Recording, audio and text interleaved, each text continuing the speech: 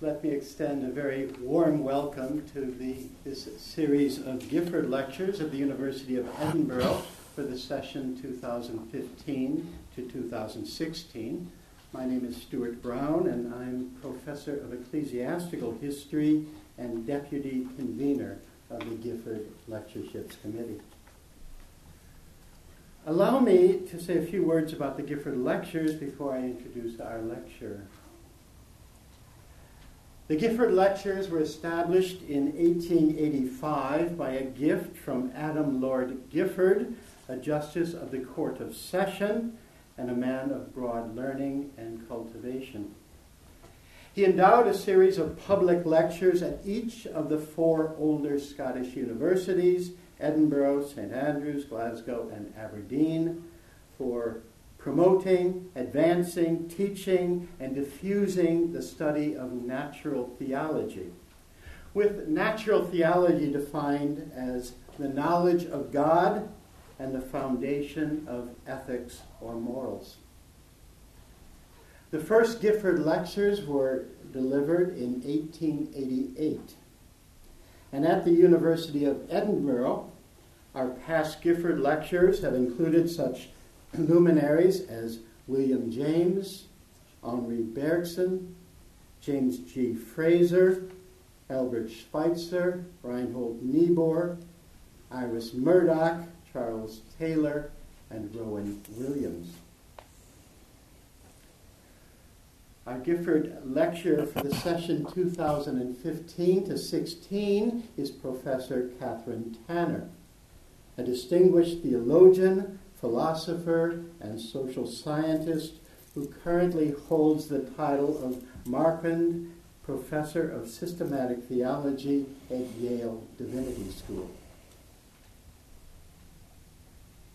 Kathryn Tanner was educated at Yale University, where she received her doctorate. She taught in the Religious Studies Department of Yale University for 10 years, and then in the Divinity School of the University of Chicago for 16 years, where she latterly served as the Dorothea Grant McLear Professor of Theology. She returned to Yale and to her current professorial chair in the Yale Divinity School in 2010. Professor Tanner has published widely in Christian theology, ethics, social and political theory, culture and gender studies, feminist theory, and economics. Her work has been immensely influential, and it is characterized by an impressive breadth of cultural interests, an inclusive theological vision, an emphasis on social responsibility, especially for the poor and the disenfranchised, a pronounced historical perspective on religious imagery, beliefs, and practices, and a sense of theology as an ongoing debate. She is a public theologian in the very highest sense of that term. Her books include The Politics of God, Christian Theologies and Social Justice, 1992, Theories of Culture, A New Agenda for Theology, 1997, God and Creation in Christian Theology, Tyranny of Empowerment, 1998, Jesus, Humanity, and the Trinity, A Brief Systematic Theology, 2001, Economy of Grace, 2005, and Christ the Key, 2010. She has held visiting professorships at the University of Notre Dame and at Harvard University. She's presented named lectures and lectured series at leading universities in Europe, North America, and the Far East. Professor Tanner is a past president of the American Theological Society, and she is a member of the Theology Committee of the Episcopal Church of the United States, and she serves on several editorial boards. The title of her series of Gifford Lectures is Christianity and the New Spirit of Capitalism. Thank you so much.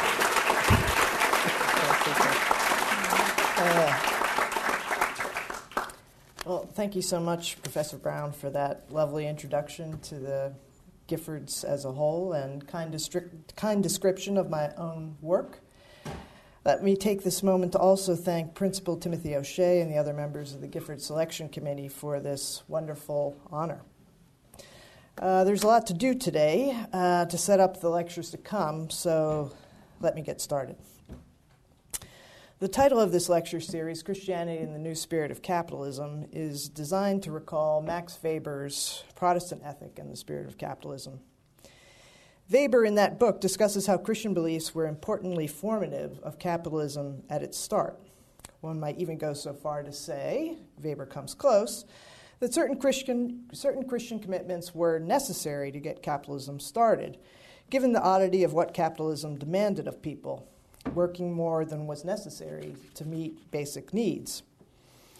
There is, according to Weber, nothing self-evident, nothing commonplace about what capitalism asks from people. Capitalism is oddly aimless in human terms, in that it requires the pursuit of profit freed from limits established by need. Capitalism, in other words, appears to make money an end in itself and to counsel hard work for its own sake, just to the extent that the pursuit of profit seems detached in capitalism, at least in its startup phase, from the end of happiness. No matter how much money one makes, one is never satisfied. One's material needs may be met, but that doesn't still the pursuit of more money. One always wants more of it, whatever one's achieved state of happiness. Indeed, one is willing to defer the enjoyment of life, perhaps indefinitely, in favor of the hard work necessary to make more of it. For all the careful means-ends calculation and in that sense rational procedures typical of capitalism, there's nothing natural. In fact, there's something unnatural, even irrational about all this, at least if considered from the standpoint of the satisfaction of basic material needs. If that is, one's end is simply to live well, according to established standards of the times, as Weber thinks was the case before capitalism got up and running in the West. According to Weber, quote, under capitalism, humans are dominated by the making of money, by acquisition as the ultimate purpose of life. Economic acquisition is no longer subordinated to the human as the means for the satisfaction of material needs. The reversal of what we should call the natural relationship, so irrational from a naive point of view, is definitely a leading principle of capitalism as it is foreign to all peoples not under capitalist influence, unquote. So where does one find the people willing to conduct themselves in this odd way that capitalism requires? Weber says capitalism finds them in people who are motivated to act in accordance with capitalist demands for religious reasons. Their religious interests are served by doing so. Hard work in the pursuit of profit takes precedence over the pursuit of happiness when such conduct is taken to be a sign of one's ultimate destiny of being among those favored by God and therefore saved by God after death. Hard work in the pursuit of profit serves no this-worldly end and therefore becomes an end in itself considered in this worldly terms because its primary significance is for an otherworldly end, salvation. More specifically, a religiously inspired psychological sanction for hard work in the pursuit of profit reaches its height, Weber thinks, among religious people of a Calvinist stripe who believe in double predestination, that God predestines from eternity some to salvation and some to damnation, and where the only effective way, it's also believed, of stilling anxiety about whether one is saved or not is the outwardly disciplined character of one's everyday behavior without regard for material enjoyment. If one is graced by God among the elect, ordinary pursuits will be of this character, coolly self-disciplined, restrained, non-hedonistic, and in that way amenable to capitalism's requirements. Weber thinks the duty, the obligation of hard work remains, even when the religious beliefs that support it drop away, as Weber thought they had in his day, in the heyday of industrial capitalism at the turn of the 20th century. Without exactly knowing why, other than that it has become a necessary part of his life, quote, the businessman exists for the sake of his business, rather than the reverse. He gets nothing out of his wealth except the irrational sense of having done his job well, unquote. Once it becomes a going concern, capitalism itself educates people to feel this way. It habituates people into this sort of ethic, and therefore it no longer matters whether people are religious or not. Now, where does my own project come in?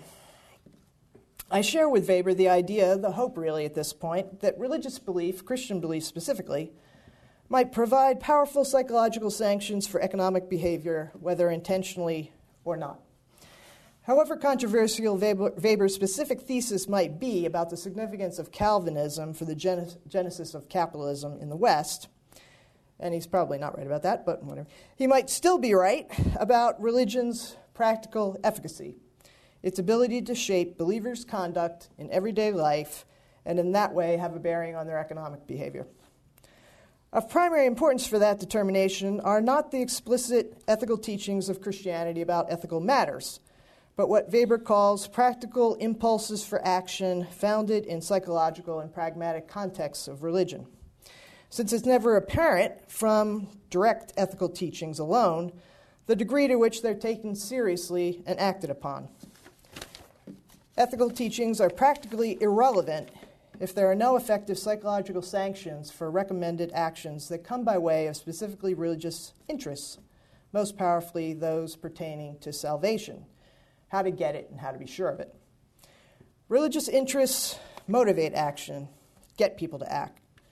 Religious ideas specify the character of those interests and the direction by which they might be satisfied. They're the switchmen, Weber says, determining the tracks along which action is guided by religious interests. Here's a quote from him.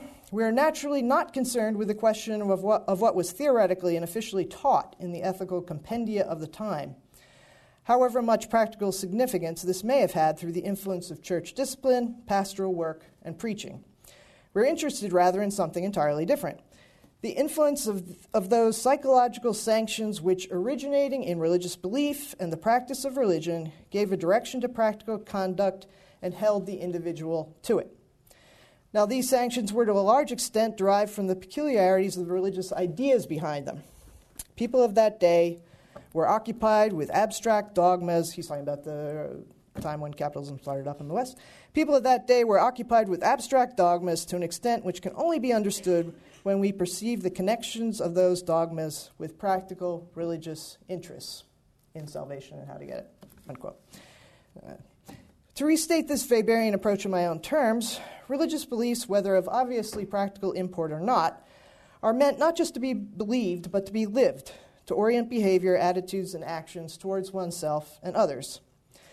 Those beliefs motivate action by establishing the value of certain state of affairs, salvation, and by telling people either how to get there, or at least how to prove or test one's being in those states. Religious beliefs also effectively steer action by making only certain courses of action seem reasonable. What one believes about the world establishes in great part what it makes sense to do.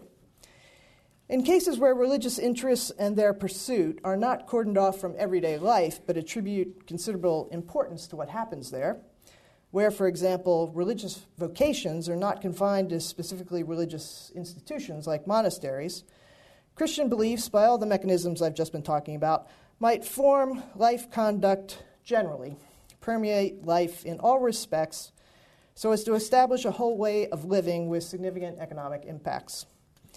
I share much of Weber's methodology, then, a humanistic one, in its concern for the practical efficacy of religious beliefs. Whatever their source, whether based purportedly on revelation or not, as a natural theology would have it, at issue is their consequences for human life, a matter of general human and not simply religious concern. My aim as a theologian in using such a method, however, will be the opposite of Weber's. Contrary to Weber's project, I hope to show how Christian beliefs, a specific variant of them, perhaps equally odd but arguably as historically widespread as a puritanical form of Calvinism, maybe not in Scotland, might undermine rather than support the new spirit of capitalism. What Christianity gives, it can also take away. I'm critical of the present spirit of capitalism, then, because I believe my own quite specific Christian commitments require it. But as we go along, I'll be suggesting why present-day capitalist arrangements are deserving of such criticism, whatever one's religious commitments, because of their untoward effects on persons and populations, their deforming effects on the way people understand themselves and their relations with others. Every way of organizing economic life is flawed. Besides having, as we'll see, especially egregious faults relative to other ways that capitalism can be organized and has been, what's unusual about the present capitalist system is the way its spirit hampers recognition of those faults. The present-day spirit of capitalism needs to be undermined, therefore, in order for the present system simply to be problematized, that is, seen as a problem, amenable to solution, an object of possible criticism requiring redress. And in order for that to happen, in order for the spirit of present-day capitalism to be effectively undermined, it needs to be met, I suggest, by a counter-spirit of similar power. Without need any longer of religious backing, capitalism may now have the power itself to shape people in its own image. Its conduct-forming spirit may now be its own production. But as one of the few alternative outlooks on life with a capacity to shape life conduct to a comparable degree, religion might remain a critical force against it. The capitalism of today, I take it, is a finance-dominated form. And as such, it has its own distinctive spirit, by which I mean much the same thing as Weber did. Cultural forms, beliefs, values, and norms that accompany capitalism to help shape subjects and social relations more generally to meet its requirements. Capitalism takes many forms, and so does its spirit.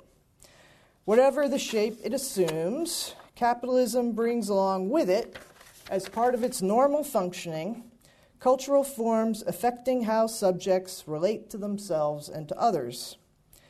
Capitalism has cultural concomitants, beliefs, values, and norms that help direct conduct, that get people to do willingly what capitalism requires of them by encouraging them to see what they're doing and what they must do to get ahead as meaningful, valuable, or simply inevitable.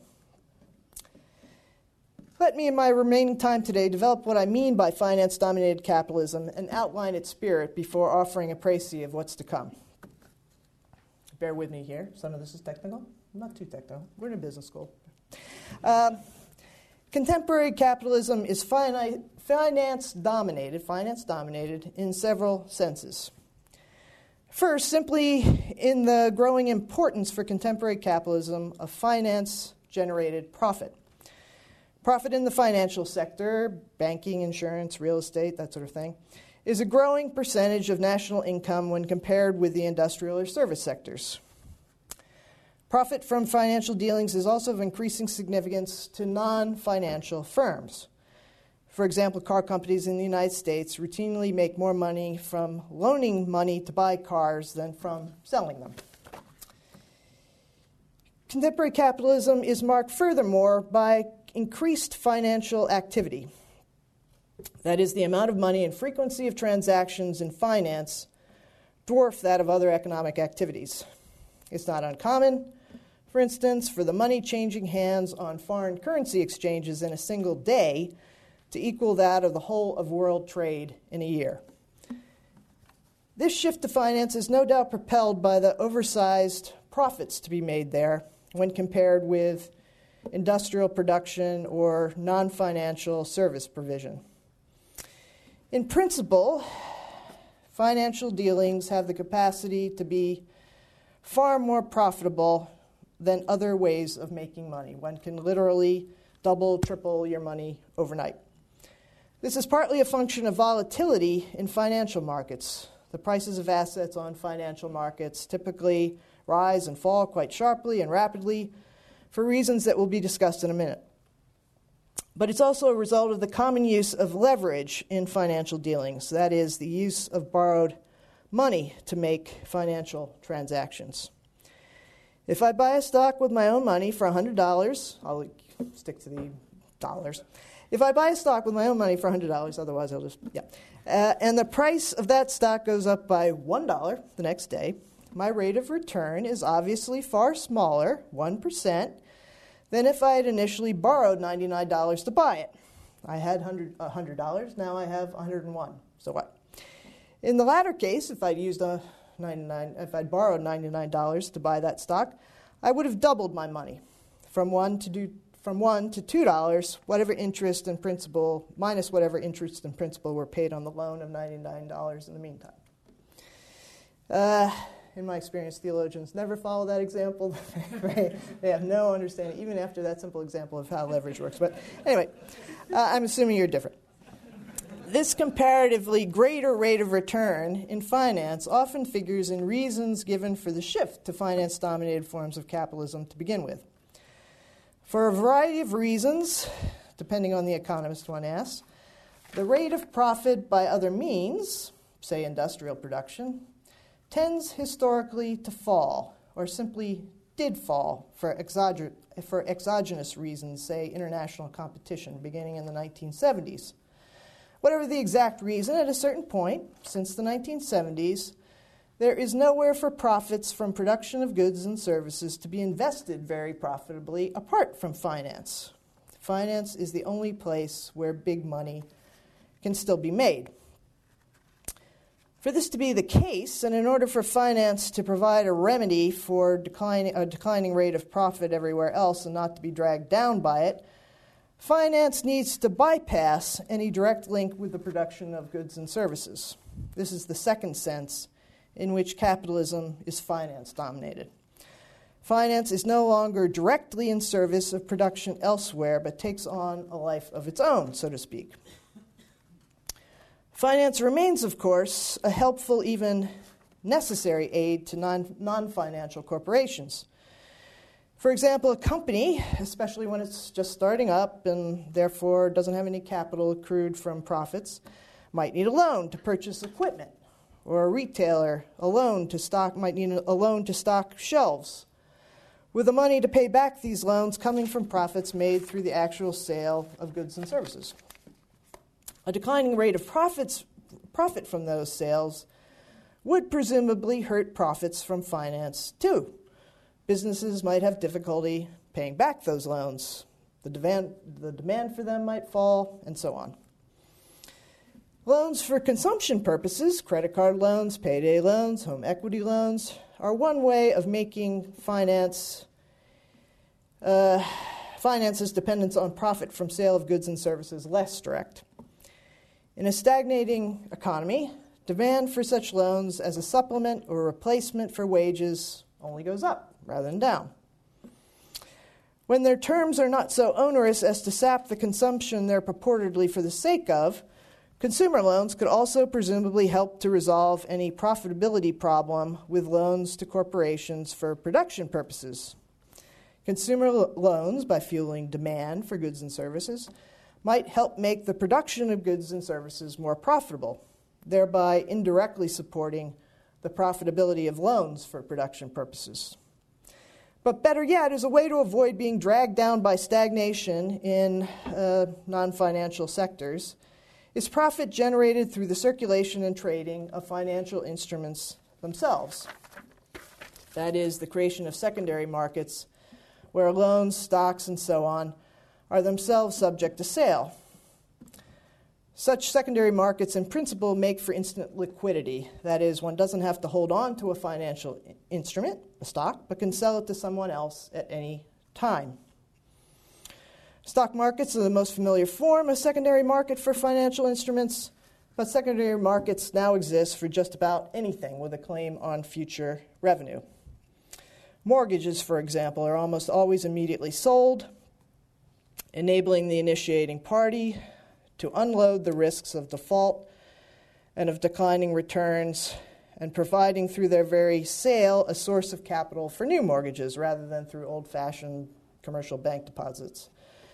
This is one way that finance frees itself from dependence on, from being adversely affected itself by, an otherwise stagnating economy. Finance mostly finances finance.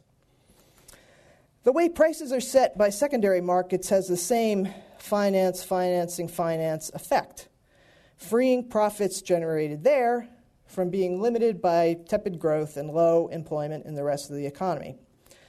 While the prices of a company's stock, say, are no doubt influenced by current and likely future profitability of that company, they're directly set by current and expected demand for the stock on a stock exchange, which needn't be at all proportionate to the former. The value of a stock tends to be uncoupled from fundamentals just to the degree that expectations about the behavior of other investors establishes demand. If one bought a stock with the expectation of making money through the distribution of dividends from company profits over the long term, the profitability of the company should reasonably be the basis of one's decision to buy the stock. If one buys a stock in order to sell it for a higher price sometime later, increased demand for it at that moment of later sale is all one's reasonably counting on in purchasing it. The effect of every investor doing this is nicely captured, albeit somewhat unfortunately, by Keynes's famous analogy of the beauty contest. Picking the most beautiful contestant based on one's assessment of her or his loveliness isn't an issue. Instead, one is trying to predict the contestant that most of the other judges will pick, with every one of the judges as well as oneself trying to do the same thing. Opinion simply chases opinion, then, with the likely effect of a self-fulfilling prophecy decoupled from objective attributes. Nobody... All right. That was supposed to be funny. All right. To return to the stock market. Expectation of greater demand for stock, perhaps prompted by some good news about profit that quarter, itself fuels greater demand for the stock. The price of the stock goes up accordingly, perhaps way up, depending on the number of people convinced that other people hold such a favorable opinion of the stock, thereby confirming the expectation of a price rise and fueling ever greater demand. The value of financial assets on secondary markets can, for these reasons, shoot up and down rather wildly from day to day in ways that simply don't reflect any comparably dramatic changes in a corporation's bottom line. The mass of new financial products that repackage financial instruments, derivatives, and the secondary markets for them are perhaps the means by which finance-generated profits become most indirectly related to the production of goods and services, often nearly decoupled from it. Derivatives, I'm giving you the economic background I won't have to go over this in the next 5 lectures, so bear with me. Derivatives are commonly defined as financial instruments whose value is indexed to other financial instruments. Their value is derived from something else.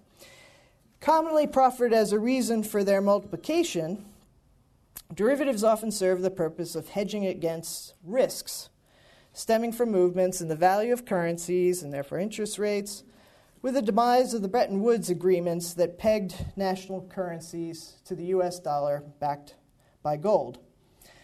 Some of these risks have the potential to adversely impact the bottom line of non-financial corporations, and therefore, to this extent, such financial products would remain in service of the production of goods and services. For example, because of international outsourcing and transnational operations and sales, the profitability of corporations is increasingly affected by currency exchange rate fluctuations. Derivatives provide a way of limiting exposure to such risks, of limiting the damages when, say, because of such fluctuations, the costs of the inputs one buys overseas balloon, while the prices for the goods one's trying to sell on other foreign markets become uncompetitive, that is, too expensive for people there to be willing to buy. One gains such protection by, in effect, betting against oneself. One buys a derivative that will provide a payout to your company in the very circumstances that would otherwise harm it. Credit default swaps, those most toxic of assets in the recent financial crisis, provide another example of derivatives functioning like insurance. In the subprime mortgage crisis, they were a failed form of insurance policy against the loss in value of the mortgages that formed the basis for another sort of derivative, CDOs or collateralized debt obligations. If one owned such a CDO and were concerned about its possible decline in value, one could insure against that through a credit default swap whereby a second party would assume the risk by guaranteeing the value of the CDO in case of default in the underlying mortgages.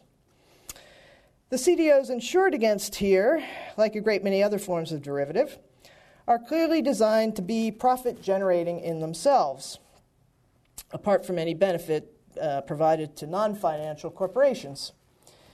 CDOs repackaged mortgages, especially subprime mortgages, with high interest payments attractive to investors looking for higher than normal yields, packaged them into bonds made up of separate tranches or slices of those underlying mortgages, the varying interest rates of such tranches or slices being determined by investors' willingness to take risk.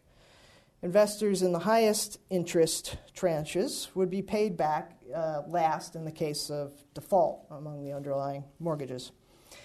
It's the repackaging here, along with the existence of secondary markets for what's been repackaged, and the capacity of what's already been repackaged to be repackaged in turn without any apparent limit, CDOs squared, that is itself profit-generating in ways that are therefore set loose from sagging profits through production.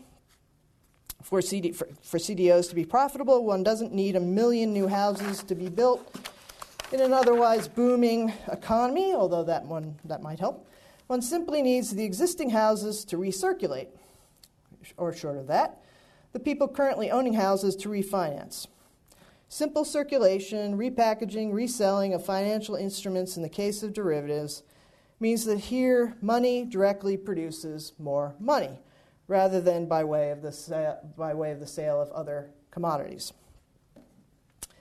But even where derivatives serve useful insurance functions, they're commonly decoupled from the sort of ownership interests that are of help to non-financial corporations.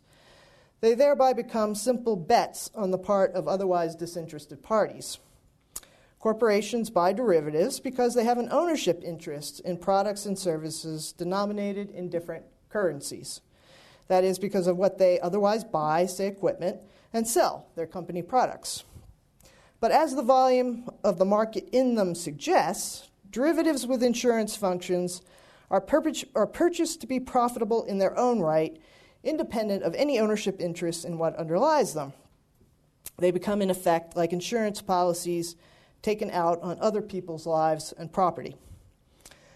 That's usually illegal. Anyway, because we don't want to go into why it's illegal, but whether one was willing to buy or sell a credit default swap on a certain CDO or pool of them, and at what price, became, for example, in the recent financial crisis, simply a way of betting on the likelihood of widespread subprime mortgage default.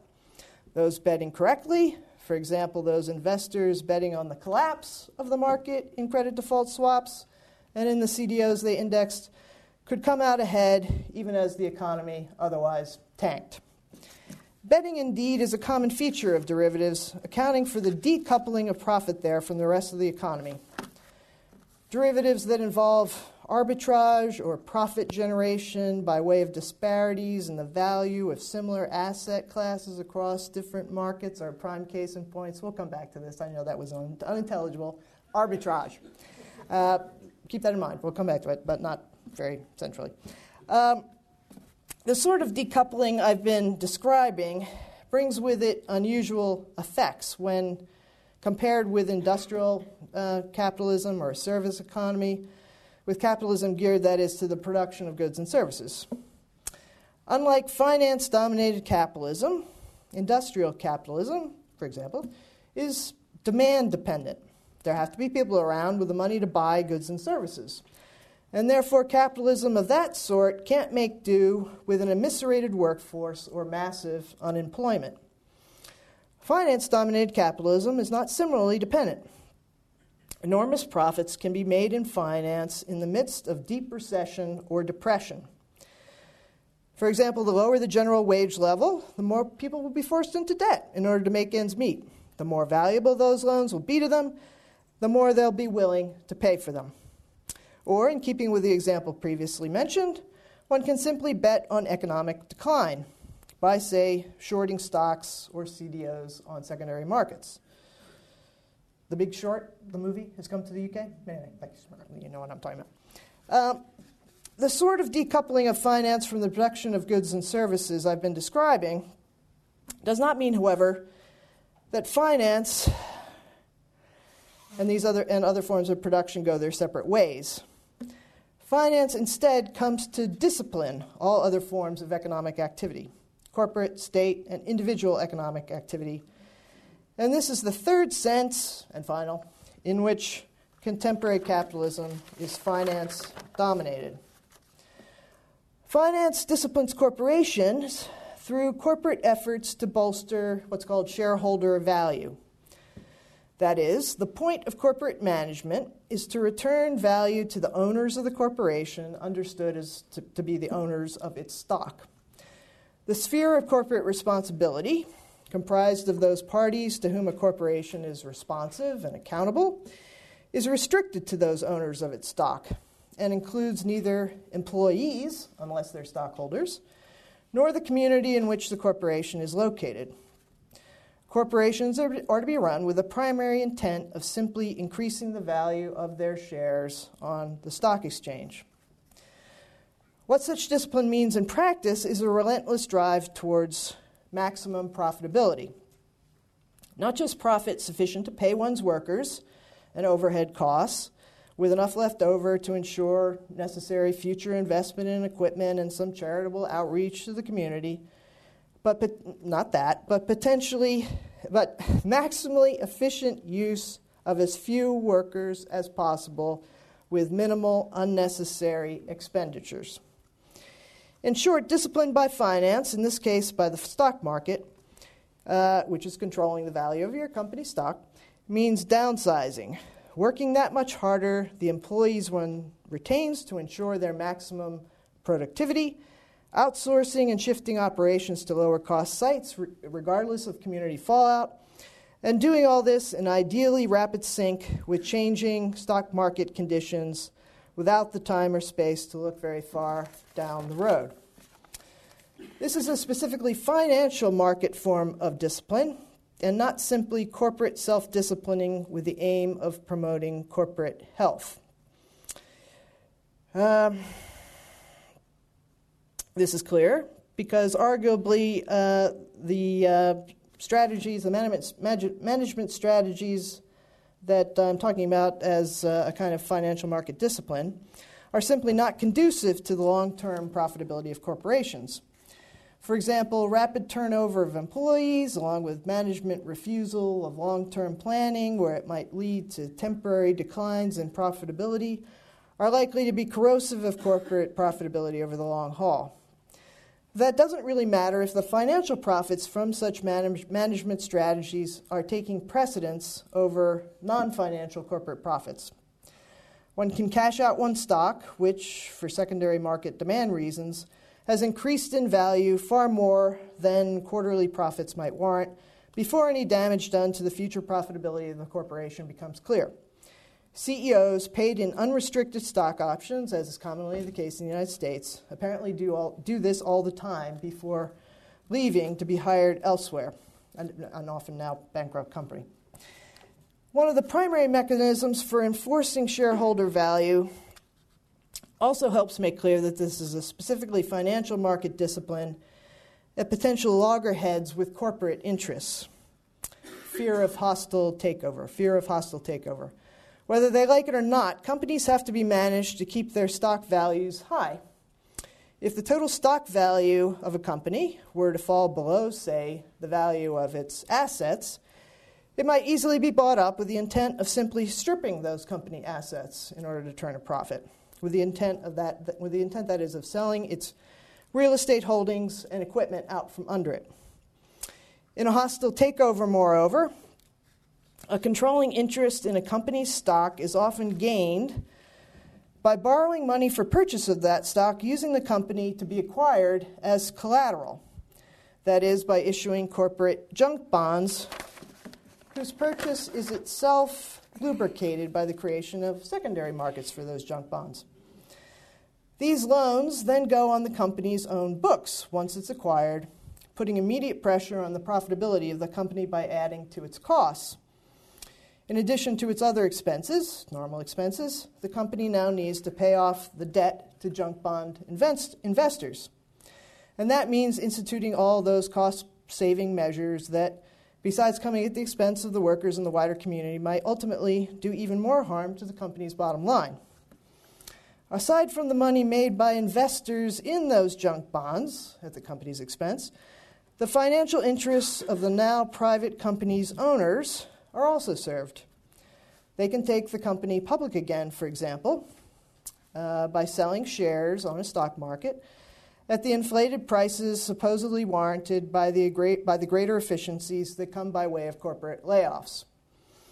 One sees these kinds of trade-offs in the current BHS scandal that I've just been reading about. Profits to private owners go way up at the expense of corporate profitability when financial means are used to increase the former. A company is loaded up with debt. Its real estate holdings are sold off and rented back to it. Private owners are paid huge management fees and large dividends on stock in a now nearly bankrupt company, and so on.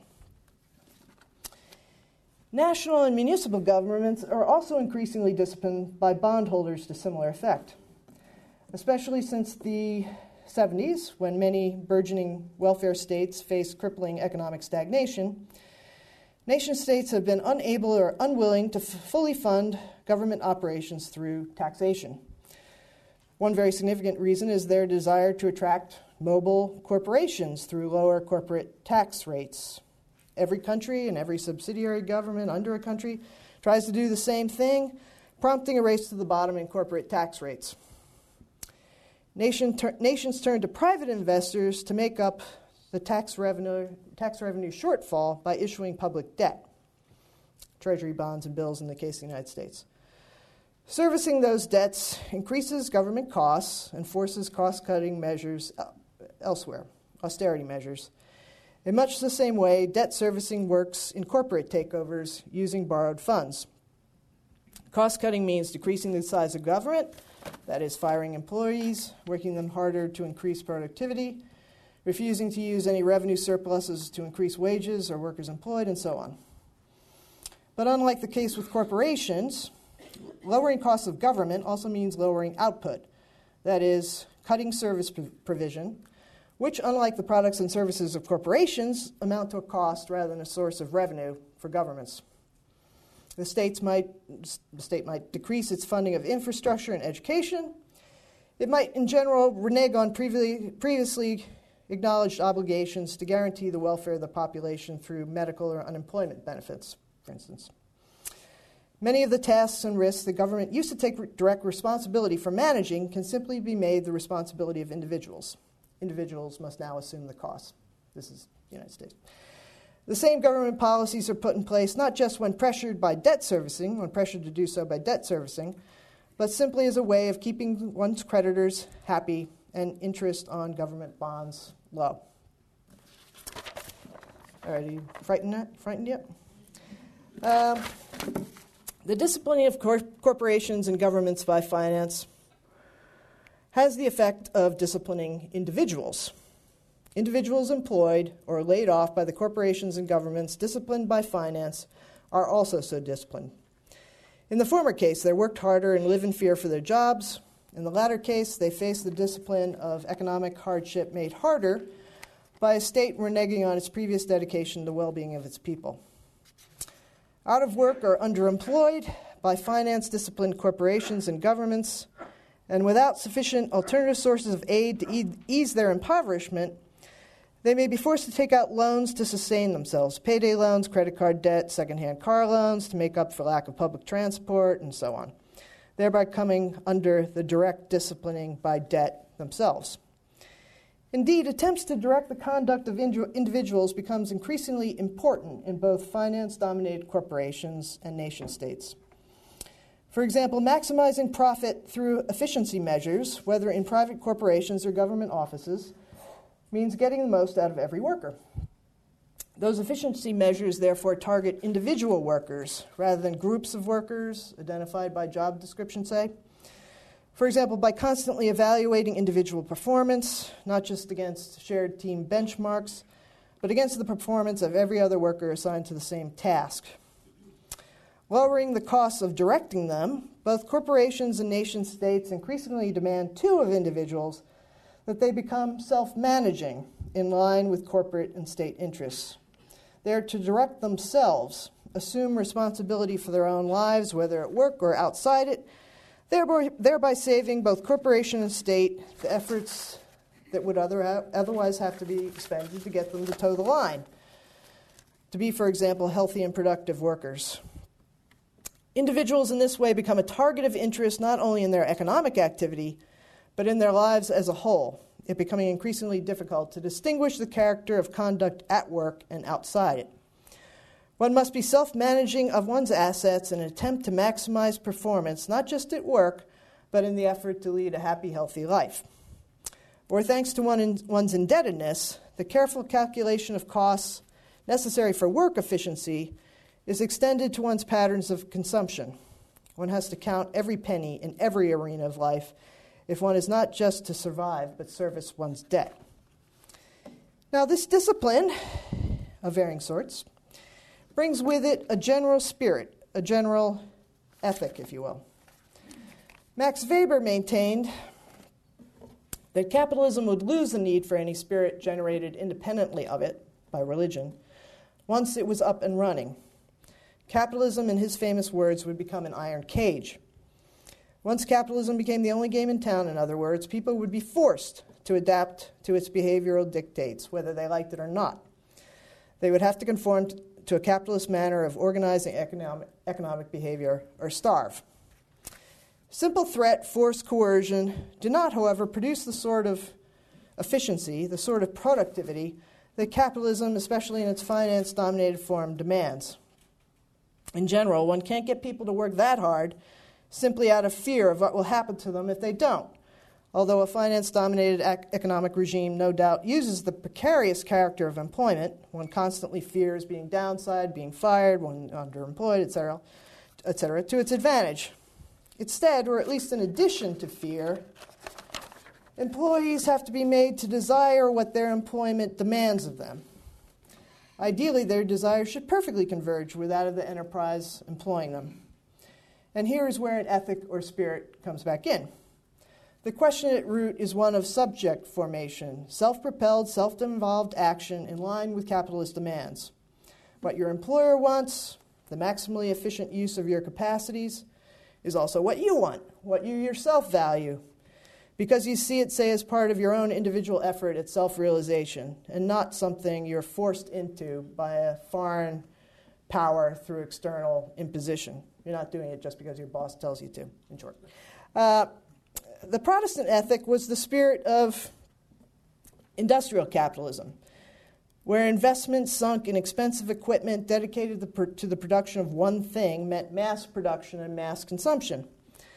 That Protestant ethic was comprised of a set of values in which hard work was a moral virtue, rewarded with good pay, where the expectation was for a kind of linear, gradual advancement along a single career track, often at a single company, all of which suggested the reasonableness of delayed gratification and long-term commitment. This is in many ways no longer the spirit of contemporary finance-dominated capitalism, which rewards flexibility and adaptability to constant changing work demands, where one might be expected to change jobs and tasks frequently and need to retool, where companies have no long-term commitment to you nor you to them. But in many other respects, as we'll see, the new spirit of finance-dominated capitalism amounts to the continuation of a work ethic in a heightened, intensified form. First of all, the link between effort and reward is not broken and assumes a highly moralized character. If one's not doing well, it's your own fault. Nobody's fault but yours. Secondly, one bears a completely individualized responsibility for both the costs and rewards of one's behavior. No one is going to help you if you made a mistake in the sort of employment you chose to pursue or failed to accurately judge the risks of actions you took in the effort to get ahead. Third, this individualized responsibility sets off a highly competitive relationship between oneself and others. Your standing is determined over against others in a constantly expanding war of position in ways that I'll talk about later. Fourth, this ethic is intensified by being totalized, meaning there's no you apart from it. It covers the entirety of your life, at work and outside it, and the whole of one's aspirations in the way, say, being indebted colonizes one's past, present, and future. Fifth and finally, the continuity of past, present, and future along a single linear employment trajectory in a traditional Protestant ethic also finds an insidious analog in the new spirit of capitalism. A kind of unbreakable continuity exists between past, present, and future. They in fact collapse into one another, fuse with one another, in ways that make any radical break with the present order seem impossible. This is a constantly changing economic order or regime, constantly requiring change from its participants, but one offering no escape from it. The future simply promises more of the same. This time fusion, with its imagination-constricting effect, occurs in a variety of ways, which will help organize the lectures to come. First, the discipline of debt, for example, makes present and future simple artifacts of a past promise. Present and future collapse into a past that continues to make its demands and cannot be forgiven. Second, the constant demand for rapid, near immediate response to new developments makes past and future disappear. There's nothing but the present. The present monopolizes attention in ways that chain one to it, making one the prisoner of it. The short-term preoccupations fomented by financial means have the effect of making you unable to plan for the future. The likely demands of the future recede from consciousness, and in that sense collapse into the now under the weight of the present emergency that requires immediate response and grabs one's full, complete attention. Past, present, and future also tend to collapse into one another in secondary financial markets oriented to future value. On the one hand, present value is completely determined by expectations of future value. Present value just is the discounted future. We'll talk about this more in the 5th lecture. On the other hand, what a future value will be is determined by collapses into present expectation. That's what I was talking about before with the beauty contest. The bottom line of all these temporal effects, no future can be imagined that would be radically different from the present. The result is a kind of totalization of capitalism itself. No future exists outside present capitalist arrangements. What I, as a Christian theologian, will attempt to do in these lectures is to provide a Protestant anti-work ethic. After you heard all that, who wouldn't want? I'll provide what I think are good religious reasons for, one, breaking the link between the right to well-being and work, for breaking one's identification with one's productive self, and 3, for breaking the time continuity, the time collapse that constrains imaginative possibility under the current configuration of capitalism. What is perhaps now, unlike at the time when Weber was writing, a cultural backwater of little obvious importance for how money is made nowadays, has for that very reason the capacity to be brought to bear against capitalism from outside it, in appropriate rejoinder to a system that purports to encompass the whole. That backwater was Protestantism, by the way, in case you didn't get it. Although the current configuration of capitalism might not allow room for reforms establishing the new from within, one might yet break from it. In keeping with such attempts at revolutionary alteration rather than simple reform, Christianity, I hope to show, is a religion of radical time discontinuity, promoting thereby expectations of radically disruptive transformation. Let me say a few more remarks about that, and then I'll stop, I promise. just to give you some examples, and we'll talk about these later. In contrast to a capitalism that requires, via indebtedness, an unbreakable continuity with one's past self that made the promise to pay the loan, Christianity holds out hope of not being oneself any longer, as that's established by past and present. Such is the meaning of conversion to new life, of baptism as a death to the old man of sin. Even apart from sin, Christian hopes tend to be quite extravagant. To be saved is to have a radically transfigured self beyond anything possible for one as a mere finite creature. To be saved is to be elevated beyond oneself so as to participate in the very life of God, so as to share in the very properties of God's own life, eternal life. It's to leave behind simply finite life, one's entire life as one has known it up until that point. To be saved, therefore, does not mean, as it so often did in Hellenistic and Roman culture, to be preserved from harm, to be guarded, protected, shielded from a threatening danger so as to remain in one's existing condition. It doesn't mean to be kept safe so as to remain in the condition one was in previously. It means instead to lead a radically disrupted life, if not holy now, then in hopes of a future that will be nothing like one's present experience, one's entire experience of past and present. Movement across a disjunction of this radical sort between who we are in the past and present on the one hand and who we will be on the other requires divine agency. God moves us from here to there. To break with oneself requires more than oneself. It has to be done for one. What one gets to, where one gets to, is therefore not a matter of one's own performance, but more likely, especially given sin, a reversal of what one would achieve by one's own power. It therefore becomes very hard to say, as the new spirit of capitalism would counsel, that one's future good fortune has been merited, that one is individually responsible for it. Besides its account of conversion, salvation, and the place of divine agency in securing them, Christian understandings of God are also potentially disruptive of the time collapse typical of the new spirit of capitalism. Christian understandings of God, as those developed in the early church under the pressure of extravagant claims made about Christ, do not make God a God of this world by closely associating divinity with any particular feature of it, say its order, the reason at work in things. God is beyond the world, nothing like any part of it. God is not an instance of any sort of thing to be found in the world. Conformity to God, therefore, does not lead to conformity to the way things are. It does not mean, for example, as it did for ancient Stoicism, aligning one's individual aims with a universal given order of things in much the way the new spirit of capitalism counsels a perfect convergence between one's own desires and that of the broader firm or the market generally, the cosmological given, so to speak, of present-day global capitalism.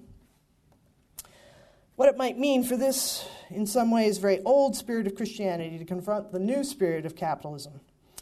I'll be talking much more about that in lectures to come. Thank you.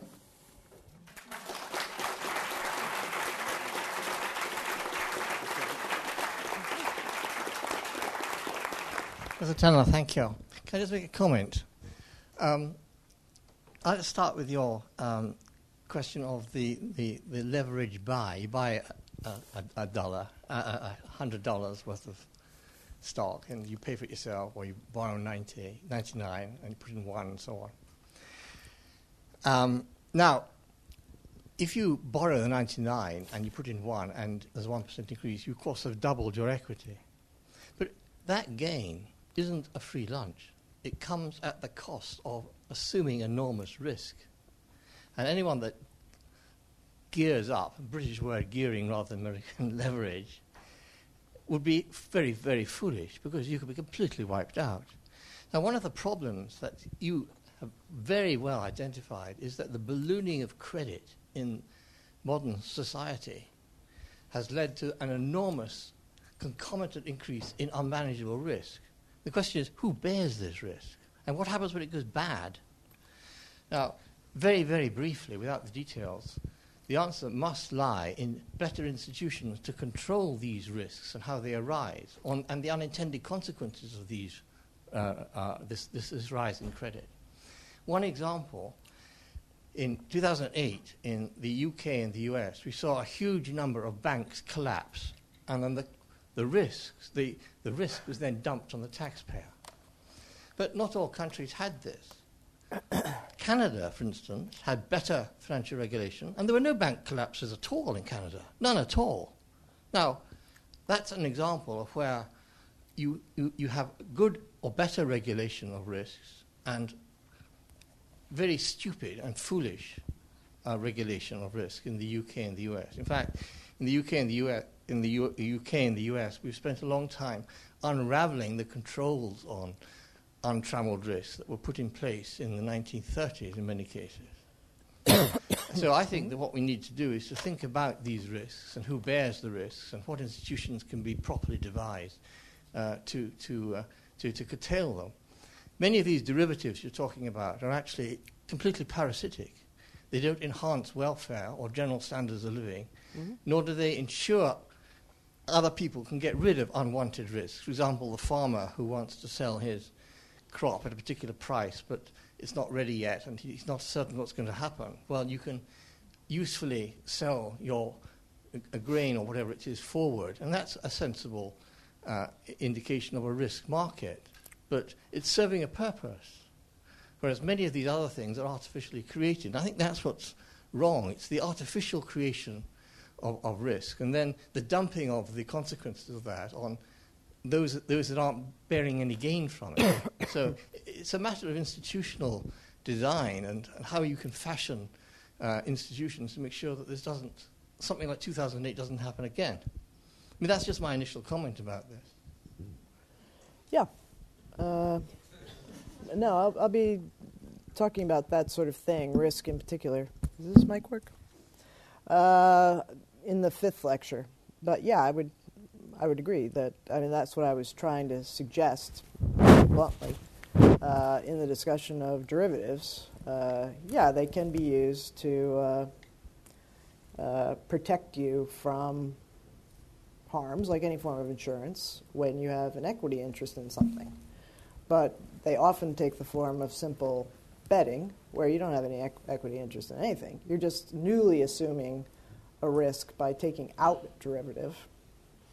And yeah, other derivatives allow you to push off the risk that you've assumed onto somebody else for a minor fee or whatever, depending on that. Yeah.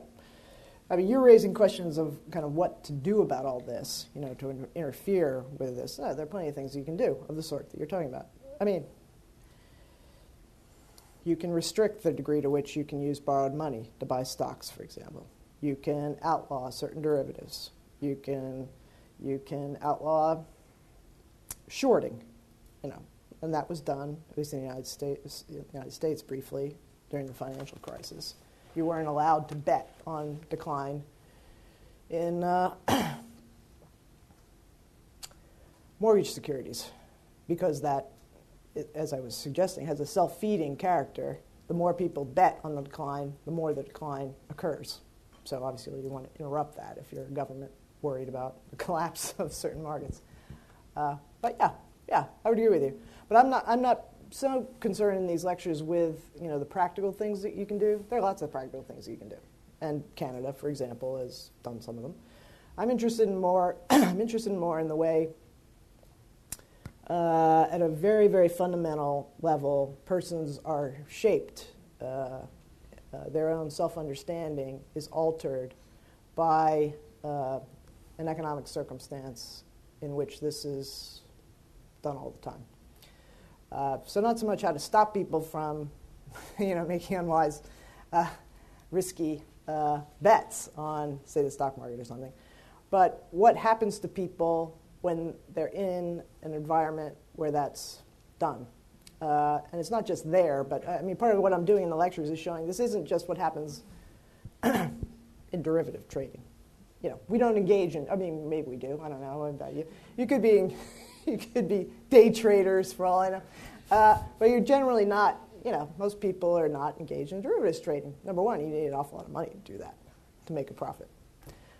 You need $1 billion for this to be profitable. You don't just buy a single derivative. And, it's not the way it works.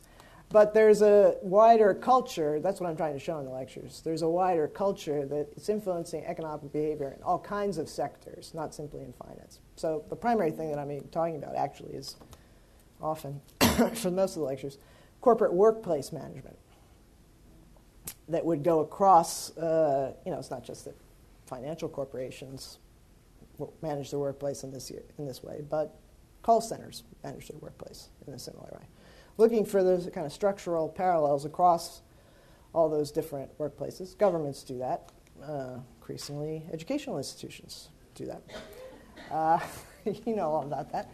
It's much more widespread in the UK than it is in the United States. But anyway, it shapes one's understanding of oneself at a very, very fundamental level, primarily because there's nothing outside it. It's not like you go to work and then you go home, have a whiskey, we're in Scotland, and have leisure time to consume or whatever according to very, very different norms. No, you're being shaped in a very similar way, I'm going to suggest, not just at work, but at play, when you have any time to play, all over the place. So that's more what I'm interested in as a way of showing that, religion is the sort of thing that shapes people in a comparably thoroughgoing way. That's why Weber was interested in it, why he was interested specifically in Protestantism, because he thought it did that, in contrast to Catholicism, where he thought, I'm sure he was prejudiced against Catholics, whatever, but he thought, Catholics ran around doing all kinds of things, and then they went to church, and they were forgiven, and then they went back, and they did whatever the heck they wanted, and then, then they went back. Whereas Protestants took this seriously. They had their little accounting books. They were, tallying up their sins. Their whole person was formed by religion in a way that kind of had no outside to it. And that, therefore, their economic behavior was influenced by their Protestant beliefs, even though Protestantism didn't say anything directly about that. Contrary, you might, for all intents and purposes, ignore it.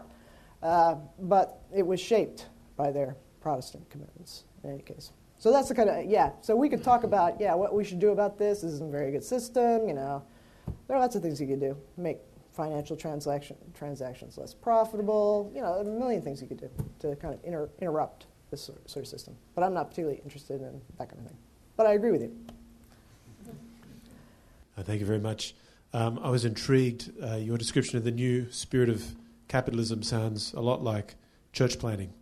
I'm just interested in the course of your lectures whether you reflect on how the spirit of capitalism has shaped church self-understanding. And if so, I look forward to hearing that. But if not, whether you've reflected on some of those dynamics at all, whether you'd care to share. Thank you. Yeah, no, that's a really good question. No, I'm not specifically talking about church life to that extent. But the spirit that I'm talking about is a set of norms that has the potential, and actually increasingly, infiltrates every dimension of life, including the religious dimension. So that's why it's somewhat I use the term hope. The religious belief could be of a Christian sort or some other sort that has a similarly, person-encompassing, shaping character, that it could be a resistant kind of force, resistant cultural force. But clearly, sure, the same norms, the same spirit, influences religious institutions as well, inevitably. I mean, that's the character of religious institutions. They're not really an enclave, in their own little separate sphere somewhere. They're influenced by wider cultural norms. But I'm just trying to make people, I'm not directly addressing that question, but I'm trying to make Christians more self-conscious about the way this capitalist spirit might be also at work within their own church communities. I'm saying that we hadn't mentioned about usury and debt jubilees and that whole idea, but also within the practical terms, the way that we've created money has changed radically in the last 40 or 50 years, so that now banks can actually pretty much create money out of nothing and then sell it as an asset called debt. So that was one aspect. And the other, which is more to do with the whole mindset, to me what you've described is huge parts of the world being completely enslaved to this ideology and becoming unaware of how much that is shaping our being and our way of thinking about anything. And most of it, to me, seems completely contrary to any form of Christianity as I understand it. So to what extent can we break free from that? Yeah, those are very good questions. I will be talking about debt, but I'm trying not to restrict the discussion to debt and explicit Christian teaching regarding debt, like prohibitions on usury. That's what I meant by an explicit economic teaching within Christianity. I mean, that's fallen by the wayside, but let's assume it was once. The point of what I'm doing is not to look at the economic teaching of Christianity directly, because again, that doesn't necessarily shape, ethicists would like to think their ethical teaching shape human behavior, but usually that doesn't happen. So I'm interested more in the kinds of beliefs and practices that one has reason to believe actually shape conduct. And if you know something about the history of Christianity and condemnations of usury, it didn't keep people from debt and credit relations. Certainly they've changed now, and it's much more. But yeah, so I will be talking about debt, but I don't want to specifically talk. I don't want to talk in a narrow way about debt. The other thing you're suggesting, part of the issue you're raising is what Christianity stands for. I mean, I'm recognizing that there are only certain forms of Christianity that would run contrary to the spirit of capitalism, as I'm going to suggest, develop over the course of the lectures. So you can't just say in a blanket way, oh, this doesn't sound Christian. Actually, depending on the kind of Christianity you believe in, it's perfectly compatible with Christianity. So in the United States, some of the most fervent backers of free market capitalism are evangelical Christians. And I'll give them the benefit of the doubt. I'll assume that they have good religious reasons for doing that. So I think it's required to do a very careful analysis of the kind that Weber did. He didn't just say, oh, Christianity is, conforms people in keeping with capitalism. He said he went through different variations of Christianity. He talked about baptism, talk about Baptists, he talked about Catholics to some extent, he talks about Judaism to some extent too, and he was looking comparatively. He was doing a kind of comparative analysis. Well, which of these forms of Christianity, say, would be most conducive to what capitalism demands of people? So I'm trying to do something like that, because I don't think it's all that easy to say, oh, well, Christianity is not in favor of greed, This is all greed, and, of course, that runs contrary to Christian values. I don't think it's anywhere near that simple. In particular because the way the economy is currently structured can certainly give a lot of latitude to greed, but it can also just suggest, well, if you're going to make any money at all, you have to play by the rules. These are the rules. This is how it's done.